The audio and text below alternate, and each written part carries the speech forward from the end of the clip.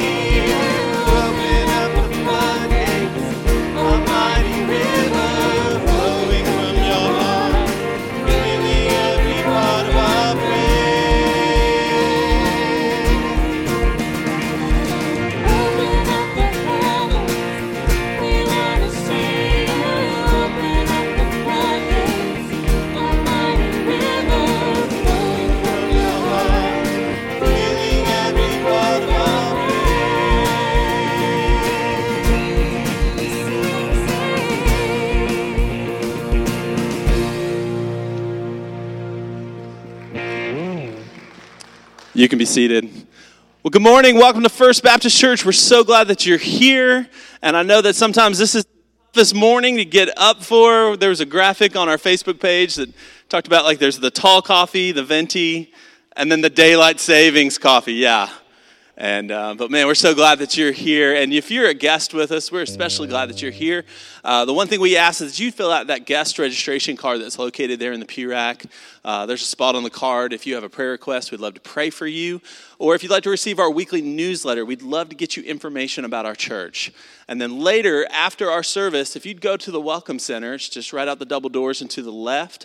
Our pastor, Dr. Cox, will be there, and you give that card to him. He's got a small gift for you for coming and being a part of our service. And so we enter now into a season of prayer for North American missions. So if you look at your worship guide, you can kind of see the graphic there. And basically, as we turn our attention to the Easter season, thinking about Jesus dying on the cross, being buried, and rising again, that just reminds us of the gospel. And so we pray for missionaries here in North America. And then as we pray, we also give. And so in this offering, I just want to give you a quick picture of the breakdown of what you're giving to.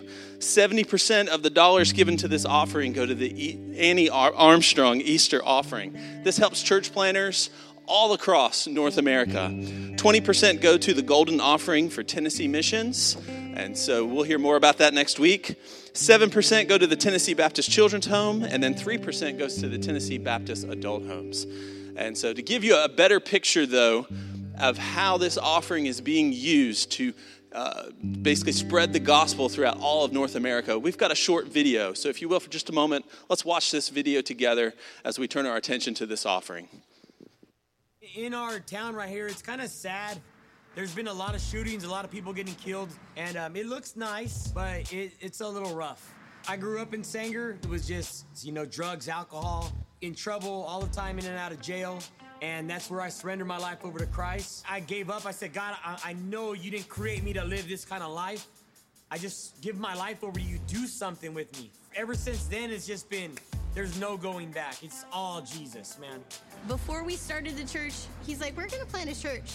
And I looked at him and I said, you are crazy. Like, we were in such a tight financial position that I'm like, there's no way. I got connected with Southern Baptist, and we were able to get funding coming in, so we planted a church. We're more of a laid-back church, how you look on the outside doesn't matter. Some of the people that come to our church, if they were to visit your church, you guys might be a little scared of them because they might look a little rough, a little tough. We try to get people that are on the street to come to church. We had that opportunity where we'd feed people. The food draws people in, and the food is our way of using it to share the gospel message, because that is our number one goal. Seeing these men, these women, these children, to see the joy in their eyes when they realize and they recognize that they're not alone. It's just building those connections and letting people know that, they're loved. What Pastor Jacob has offered us is another opportunity, that the world was not going to give us. Because all of us were wicked men at one point in our lives. But this man looked past all that. He just shows us love that the world didn't show us.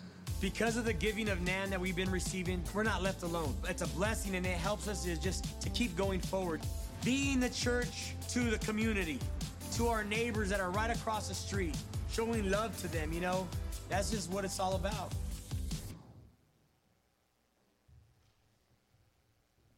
Amen. Let's continue to worship together. Please stand with me and let's sing. Love.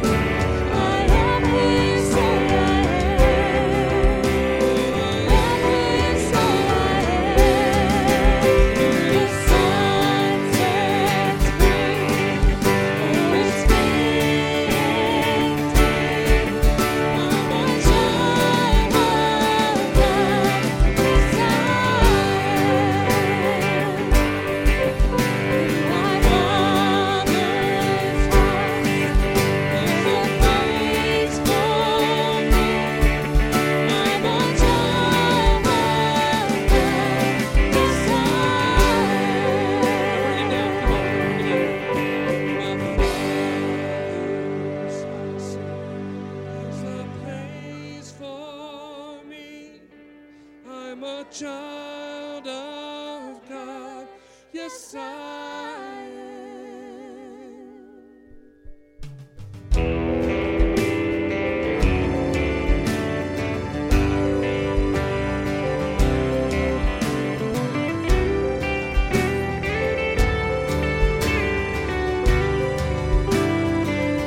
You sing it.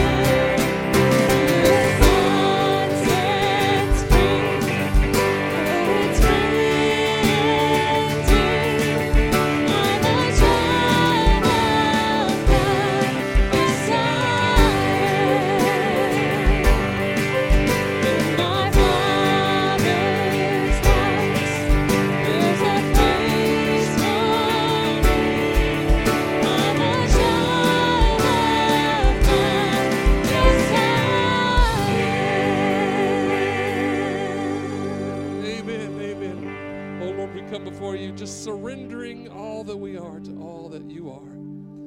It's our goal to come before you and lay our hearts and our worship and our minds to you before you this morning, hoping that it'll be something pleasing to you. Let's sing together, I surrender. Riches of this world will fade. The treasures of our God remain. Here I empty myself to owe this world nothing and find everything in you. The riches of this world will fade. The treasures of our God remain.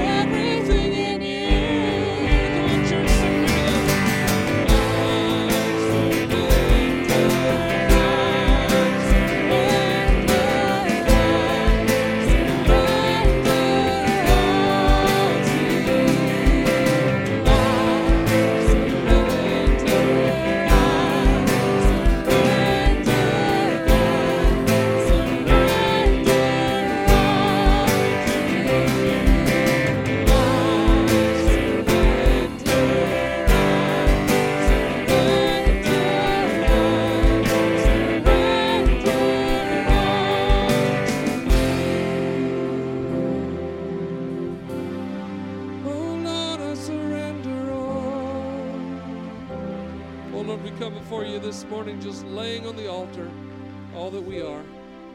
Lord, we pray that our worship, our hearts, our minds, our singing has been something that brings you glory, Lord, that brings honor to you and pleases you, Lord. Lord, we ask you to open our ears and our hearts. I know we're sleepy and maybe we haven't had enough coffee this morning to wake us up, but Lord, supernaturally open up our ears and our hearts and our mind to hear from you this morning, the message that you have laid out for us today, that we may become more and more like you. In Jesus' name we pray. Amen. Please be seated. Good morning. Good to see you today. Glad you're here to worship with us. I wanted to say just a word to men here today. There's a men's ministry beginning tonight, 6 o'clock, a monthly men's gathering. There's a desire among some men in our church for fellowship and connection, beyond connection groups, you get some of that there, but across generations, to how to be a Christian man in the world today. And so Daniel McKenzie is beginning tonight a monthly men's gathering, 6 o'clock on Sunday nights, once a month. I want to invite you to come, from college age through senior adults, to fellowship with men, to support one another, to learn and to pray together. I invite you to be a part of that as we seek to be godly men in this world. There are certain days on the calendar that you need to be aware of in advance so that you can be ready for them. Today is like that, right? March 14th is when daylight savings time began, and so you had to think of that ahead of time so you could set your clock and be ready for that. April 15th for many of us is a day like that. That's when, for most of us, your income tax is due, and so you have to think about that day in advance so that you can make the proper preparation and not get caught off guard. Well, today I want to talk to you about another day like that we need to have on our radar so that we can make preparation for it. The Bible calls it Judgment Day, a day that God has set. So today what we're going to look at is survey what the Bible says about Judgment Day, or what the New Testament says. Look at 12 different passages. Sometimes we pick one passage, sort of dig into what it says. Today we're getting the broad view, share 12 different passages about what the Bible says about Judgment Day. I want to begin with a verse that I think may be the best verse to summarize it. It's Acts 17:31. Let me read it to you and then we'll break it apart. Acts 17:31 says, "For he," that's God, "has set a day when he'll judge the world with justice by the man he has appointed. He's given proof of this to everyone by raising him from the dead." So, it says God has set a day. So there is a date on God's calendar for Judgment Day. So we're talking about a future day after the return of Jesus Christ. We don't know when it'll be, when God is going to judge the world. Now, God has judgment days within history, little judgment days. Bible talks about in 587 BC, God judged the nation of Judah and said, "I'm going to discipline you because you've turned away from me, going to destroy your nation." 70 AD, he did the same thing again to Jerusalem. I really think that America, so God judges peoples and people groups and nations within history. I really think we've had 2 judgment days in the last 20 years. I believe that 9/11, September 2001, when those planes crashed into the Pentagon and the towers was God's disciplinary judgment because He loves us, getting our attention and bringing us back to Him. I believe that this pandemic is a second one within a span of 20 years. And you say, well, those 2 things couldn't be God doing that. Those were bad. That's evil. That's from the devil. I believe that's true. But I believe God allows the devil to do things. The devil can't do anything God doesn't allow him to do. God's sovereign. And so God has permitted that devil to do that evil to bring us back to Him. But there's coming a future day when He's going to judge the world, not Israel or Jerusalem or America, not disciplinary judgment to bring us to repentance, but He has set a day when He will judge the world. The next phrase, he said a day when he'll judge the world with justice. There's a lot of talk about justice right now, right? And there's a hunger for justice. And justice is not always done in our world, but it will be on that day. You can be sure God is very concerned with justice, and there's coming a day when he'll judge the world with justice. For he has set a day when he'll judge the world with justice by the man he has appointed. That's Jesus. So Jesus is not just another religious figure. He is the one to whom God has delegated judgment of the world. How do we know that? He has given proof of this to everyone by raising him from the dead. So the resurrection is proof of Jesus' credentials to judge the world. And God set a day when he'll judge the world with justice by the man he has appointed. He's given proof of this to everyone by raising him from the dead. Now, what's going to be the purpose of this judgment day? What's that going to be for? The purpose of Judgment Day is not, as some people might think, to determine who goes to heaven or hell.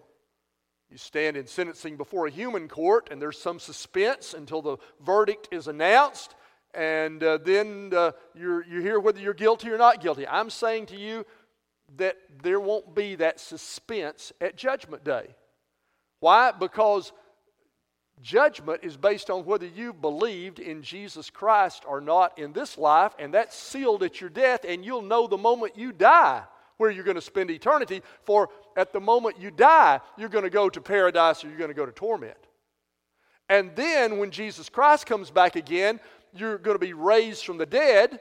Your spirit, when you die, is going to go to heaven or to hell, to paradise or torment. When Jesus comes back, you're going to stand before him, body and soul, in judgment. But there's not going to be any suspense of, I wonder, are we going to make it? No, if you've died, you may have spent 10 years or 100 years or 1,000 years in paradise before Judgment Day. Or if you live until Jesus Christ comes back again, the Bible says the first thing that's going to happen is the dead in Christ are going to rise and be caught up in the air and meet him in the air. So you're going to know immediately. So what's the purpose of Judgment Day then? There's not going to be that suspense. You see, John chapter 3, verse 17 and 18 says, "For God did not send his Son into the world to condemn the world, but to save the world through him. Whoever believes in him is not condemned, but whoever does not believe stands condemned already." You don't have to wait till Judgment Day. If you haven't believed in Jesus, you stand condemned already because you've not believed in the name of God's one and only Son. So we're all already condemned, and only those who believed in Jesus escaped that condemnation. So Judgment Day, there's not going to be any suspense. You've already been in paradise or in torture. So what's the purpose of Judgment Day? Well, let me share with you a couple of things. The purpose of Judgment Day is not to determine who will go to heaven or hell. Judgment Day will reveal the hidden things of life. Judgment Day will reveal the hidden things of life. Let me read to you Luke 12, 2 through 3. "There's nothing concealed that will not be disclosed, or hidden that will not be made known. What you have said in the dark will be heard in the daylight, and what you have whispered in the ear in the inner rooms will be proclaimed from the rooftops." Wow. So Judgment Day will be uncovering what is covered. It will be exposing what is hidden. It will be making known what has been whispered and concealed. Why? The purpose of this will be that Judgment Day will confirm the righteousness of God's judgments.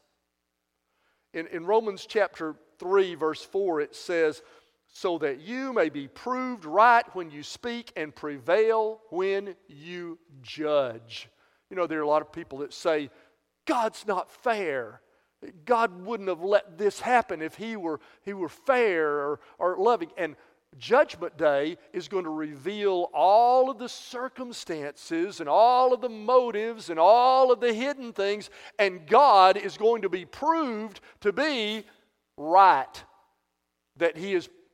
So Judgment Day vindicates the righteousness of God, or it confirms the righteousness of God. Romans 3:19, "So that every mouth may be silenced and the whole world held accountable to God." So any protests that God is not just or fair or good will all be silenced on that day, as Judgment Day gives us the whole picture of life and of history. Well, what's going to happen to those of us who have believed in Jesus at Judgment Day? Why are we there?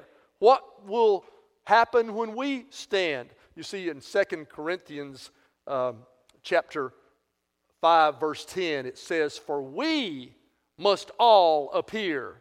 Paul's writing to the Corinthian church, to believers. He said, we must all appear before the judgment seat of Christ, so that each of us may receive what's due us for the things done while in the body, whether good or bad. So we're going to stand before the judgment seat. So after the resurrection of the dead, you'll have a redeemed body, but we're going to stand before the judgment seat of Christ. Why? What's going to happen there? Are our sins going to be brought up? Some Christian teachers believe, this is not what I believe, some Christian teachers believe that when you as a believer stand before the judgment seat of Christ, that all of your sins will be exposed, laid bare, uncovered, and then pardoned. I don't believe that. I don't think that's going to be too happy a day if that's what happens. I'm not looking forward to that. I don't believe it because I don't think that's the nature of God's forgiveness. It says in Isaiah 43:25, even I am he who blots out your transgressions for my own sake and remembers your sins no more. So I don't believe that God is going to bring up our forgiven sin at Judgment Day. God teaches us to forgive others, and I think the very act of what forgiveness is that you don't bring it up to your spouse anymore when you forgive it. You don't use it in a fight anymore. You still may have the hurt and the feeling, but forgiveness is letting go of that. So what God wants us to do, I believe, is what God does. And so I believe our sins before we were saved and all of our sins that we've confessed after we've saved are under the blood of Christ and will not be brought up. In other words, the things that I have whispered in the dark will not be brought to the light if I have repented of those and turned from them. And so I believe that Christians have that joy of knowing that sins are completely forgiven and they'll not be brought up at Judgment Day. But I believe that we'll give account of unrepentant sin. Unconfessed, maybe you could use the word unconfessed, but really the word is unrepentant because it means not just to say it, keep doing it, but to say it and to turn from it when we've repented of our sin. So if there's persistent sin in my life as a believer, if there's ongoing sin, if there's sin that I have not turned from and confessed, then I believe that will be brought up at Judgment Day. 1 John chapter 1 verse 9 says, if we confess our sins, He's faithful and just and will forgive our sins and purify us from all unrighteousness. This is why repentance is still important for a believer. That's why confession of sin is still important in our lives, that we examine our lives and turn from it, because I don't want to stand before God and have to give an account for that. So if there's persistent sin in your life, I believe that we'll give an account of that in Judgment Day, and that's one of the purposes of standing there before God when we stand before the judgment seat of Christ and give an account of the things done in the body, whether good or bad. I think there's a second aspect of it for believers. Not only will we as believers give account for unconfessed or persistent sins in our life, but we will give an account of what we have done with our lives, or the stewardship of our lives. We'll give an account of our service, our works, what we have done with our lives after we've been saved. Since you've been saved and redeemed, what have you done for God? How have you been a steward of your time and your money and your spiritual gifts and your opportunities? It matters how we live. And so at Judgment Day will be an evaluation of, have we done anything for Christ? Let me show you that in the Scripture, just in case you don't believe me. Let me show you that in the Scripture in 1 Corinthians chapter 3. verses 10 through 15. 1 Corinthians 3:10 says, by the grace God has given us, I laid a foundation as a wise builder, and someone else is building on it, but each one should build with care. So the metaphor here is he's comparing how we live our lives to building a house. Okay? You get the comparison? You're building day by day. You're adding some bricks, adding some 2x4s. How are you building? So that's what he's saying here. Paul said, I laid the foundation in my missionary work, and as a wise builder, everybody's building on it. He says in the next verse, verse 11, no one can lay any foundation other than the one that's already been laid, which is Jesus Christ. So the foundation of a Christian life is Jesus Christ. You're not going to heaven unless you believed in Jesus. We're all condemned. We're all lost. But if you believe in Jesus, He takes the punishment for your sin, and your sins are forgiven, and you're going to heaven. That's the foundation. Now, here's the life you build on it. Verse 12. If anyone builds on this foundation, talking about a Christian then, building on the foundation of Christ, and again, using gold, silver, costly stones, wood, hay, or straw. So he gives 6 examples of building materials. The first 3 are expensive, enduring. The last 3 are cheap and are temporary. Their work, verse 13, will be shown for what it is. Here's that revealing. Your work, your service, your life will be revealed for what it is, because the day, with a capital D, that's Judgment Day, the day will bring it to light. So on Judgment Day, it's going to bring to light what you've been doing with your life. He died for you. Now you've accepted Him as Savior. How are you living for Him? Are you doing anything to share the gospel, to serve His church, to minister to people? It says it will be revealed, still in verse 13, with fire, and the fire will test the quality of each person's work. So it's sort of like in this metaphor that you've been building all your life, and then there's going to come a refiner's fire at the end of time, and He's going to set fire to your building. And if you've built with wood, hay, or stubble, it'll be burned up. But if you built with precious metals, it'll just be refined. And notice it says the fire will test the quality of each person's work. It doesn't say the quantity of each person's work. You may not have the gifts of someone else. You may have been saved later in life than someone else. But it will test the quality of your work. With the time that you've had since you've been saved, with the gifts that you've been given, great or small, with the area of influence. Some of you have influence with a lot of people. Some of you just have influence with a few.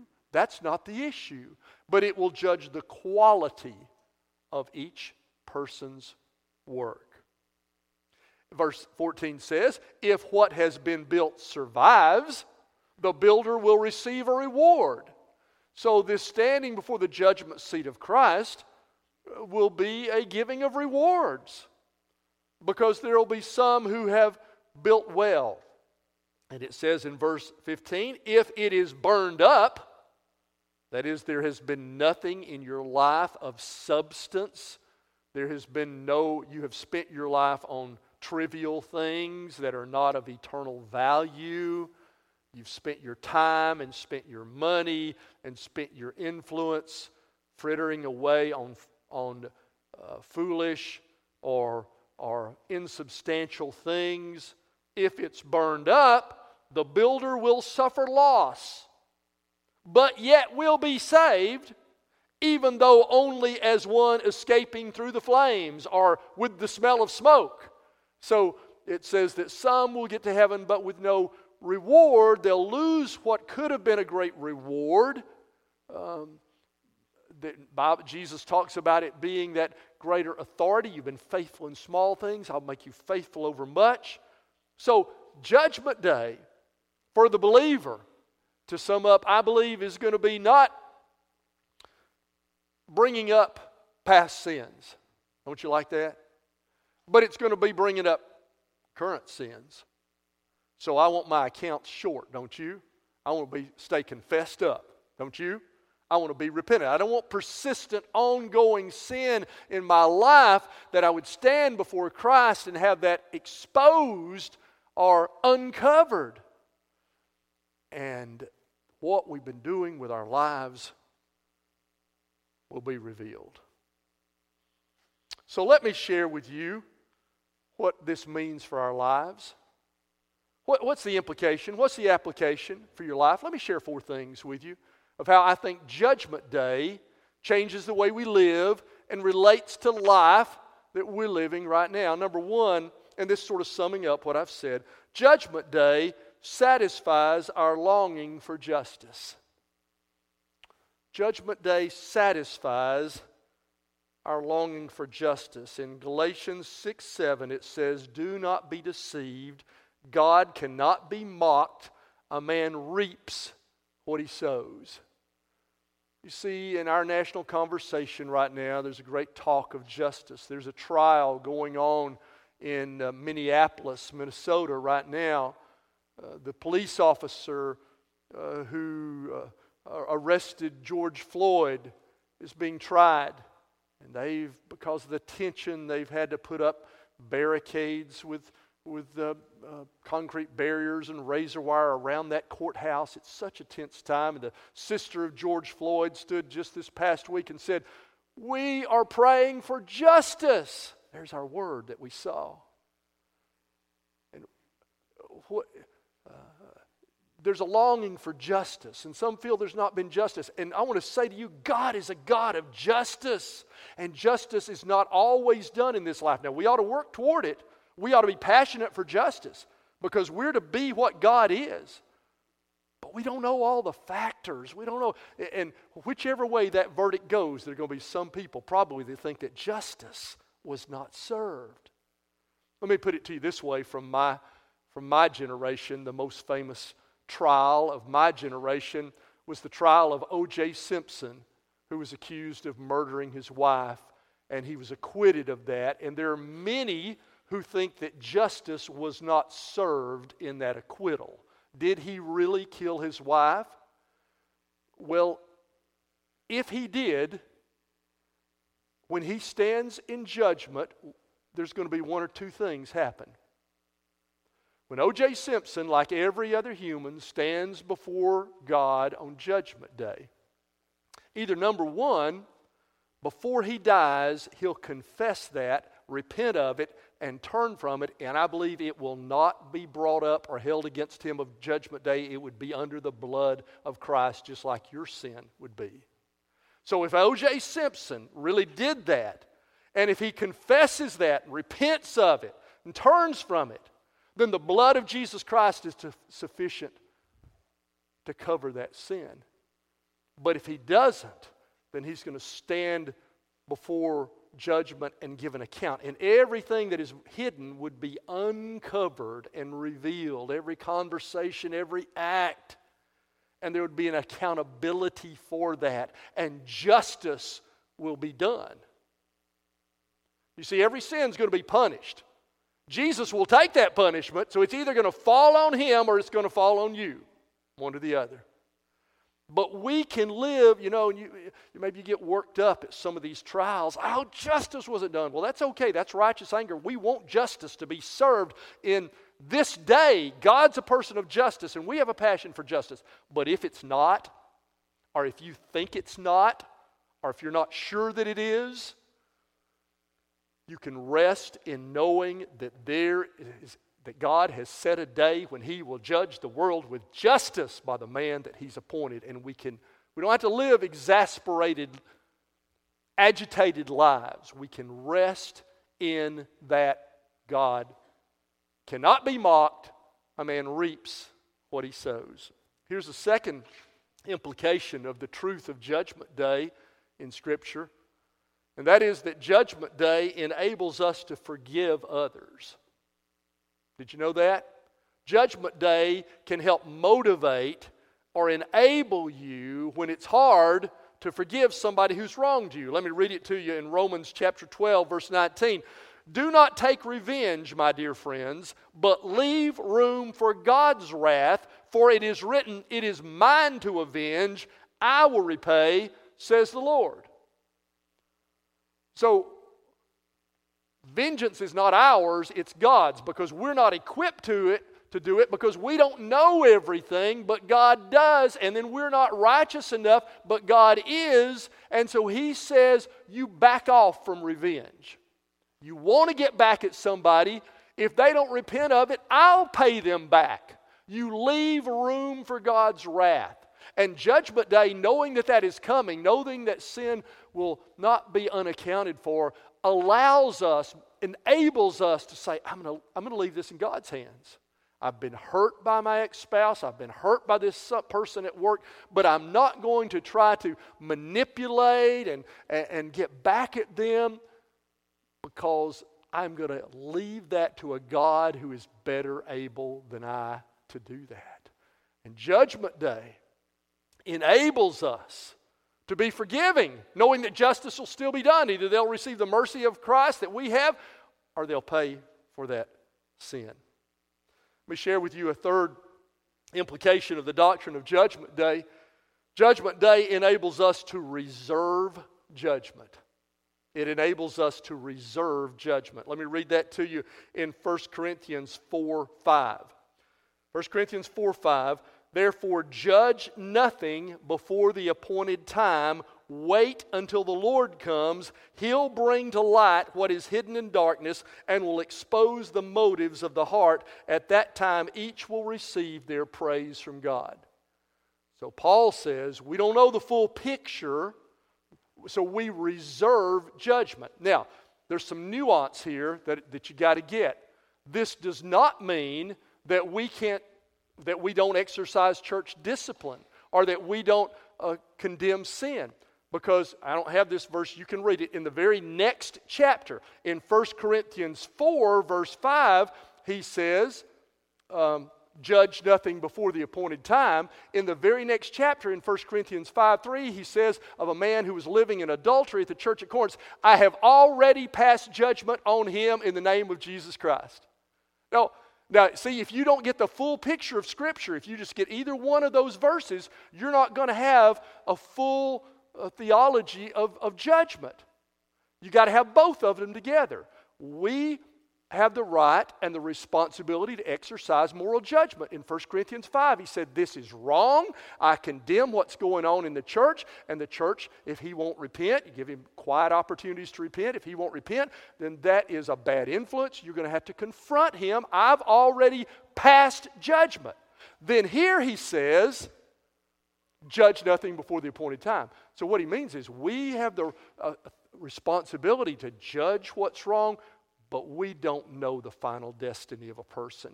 We have to be reserved when we don't have the full picture. And let me share with you something that's personal to me. Ravi Zacharias is a Christian apologist who died just a few years ago, who was a big influence on my life. I've got a bunch of his books. I've heard him speak. Ravi Zacharias went to college campuses and defended the gospel eloquently, a brilliant man. And then after he died, it's just been revealed that he was living an immoral life, that all these years he had pictures on his phone of women, and they did investigations, and he had contacted these women. I won't go into the details of it, but let me just say it's a terrible thing. And you know, there's somebody who's been a big influence on me. Maybe you've had somebody in your life, a preacher or somebody who failed or sinned. And boy, it's just been a hurt to me. And the influence that he had, and the stain on Christianity that is. And I get to thinking, man, was he even a believer? How could all these years he be traveling and preaching and living that secret? Was he even a believer? And you know, here's what, I don't know. I don't know. I just have to reserve judgment. I condemn his actions. His actions, just as 1 Corinthians 5 says, are condemnable. They are wrong. God hates that. But his destiny, he either is not saved and he'll give an account in Judgment Day, or he's saved, but that persistent sin in his life is going to be brought up on Judgment Day, and he'll pay, and he'll get into heaven as with the smell of smoke, with his work burned up. I don't know what it's going to be. I don't know. So I have to be, when I don't have the full picture, God calls us to reserve judgment. You ever judged somebody and later found out circumstances that made you change your mind? Chuck Swindoll was a Bible teacher, did a lot of conferences. He told the story of he was doing a Bible conference, and sitting on the front row was a couple, and the guy went to sleep in every session and snored. And he said, I got so mad at that guy. And the woman sitting by, I thought, I had already figured it out in my mind. Here she's a godly woman, and this guy doesn't care anything about the gospel. And here he is. And, if you're going to snore, what preachers want you to do is move to the back somewhere. Just sit in the back if you think, don't sit on the front row and... we just don't like that. So he said, I had judged him, that this guy probably wasn't a believer. If he was, he didn't care anything about the Bible I was preaching. He said, then after the session, the woman came up to him and said, oh, we're just so glad to be here. He said, my husband is the one who insisted we come because he loves you and loves the Word. She said, he has terminal cancer and he's on medication and he shouldn't be here because he can't stay awake and it makes him sleep. But he just wanted to support so much and he wanted me to be here. And Chuck Swindoll said, I felt just about that big, because of my thoughts. So that's what this passage means. Would you hold back on judging people when you don't have all of the information? We're not going to shrink from condemning what the Bible says is wrong, but we're going to hold back. But let me read it to you one more time, 1 Corinthians 4:5, because it says, therefore judge nothing before the appointed time. Wait until the Lord comes. He'll bring to light what is hidden in darkness and will expose the motives of the heart. And at that time, each will receive their praise from God. There's a fourth thing that I think is an implication of Judgment Day. Judgment Day motivates us to serve God. Every day matters. Your life matters. I just preached about significance. We talked about having significance and purpose. Judgment Day helps you to have purpose in your life because what you do has eternal significance, and one day we'll give an account of this. And we long to hear what Jesus says in Matthew 25:21 when he told a parable about Judgment Day and about people who were entrusted various sums of money. It said, his master replied, well done, good and faithful servant. You've been faithful with a few things. I'll put you in charge of many things. Come and share your master's happiness. There's a day on a calendar of which we need to be aware. Like April 15th, like other significant days, he has set a day by which he will judge the world with justice by the man he has appointed. He's given proof of this by raising him from the dead. Let's pray together. Oh, Father, we come to confess our sins. Because if there's any outstanding sin in our life, I don't want that to be uncovered before the whole world. I want to repent of it now. I want to turn from it now. And Lord, we come to invest our lives. Lord, we come to evaluate how we're spending our money and our time and our influence and our spiritual gifts. And Lord, help us to lay up treasures in heaven. Help us to build our lives well.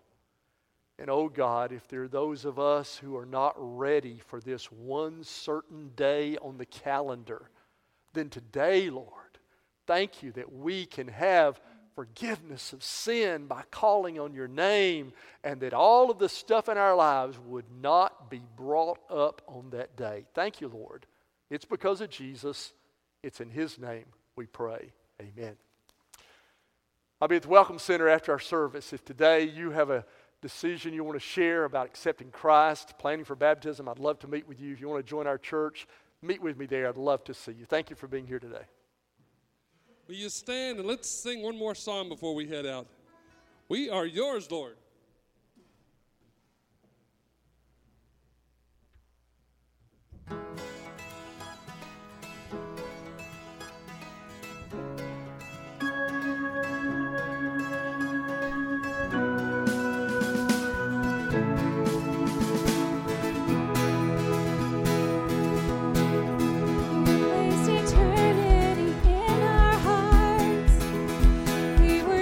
From the very start.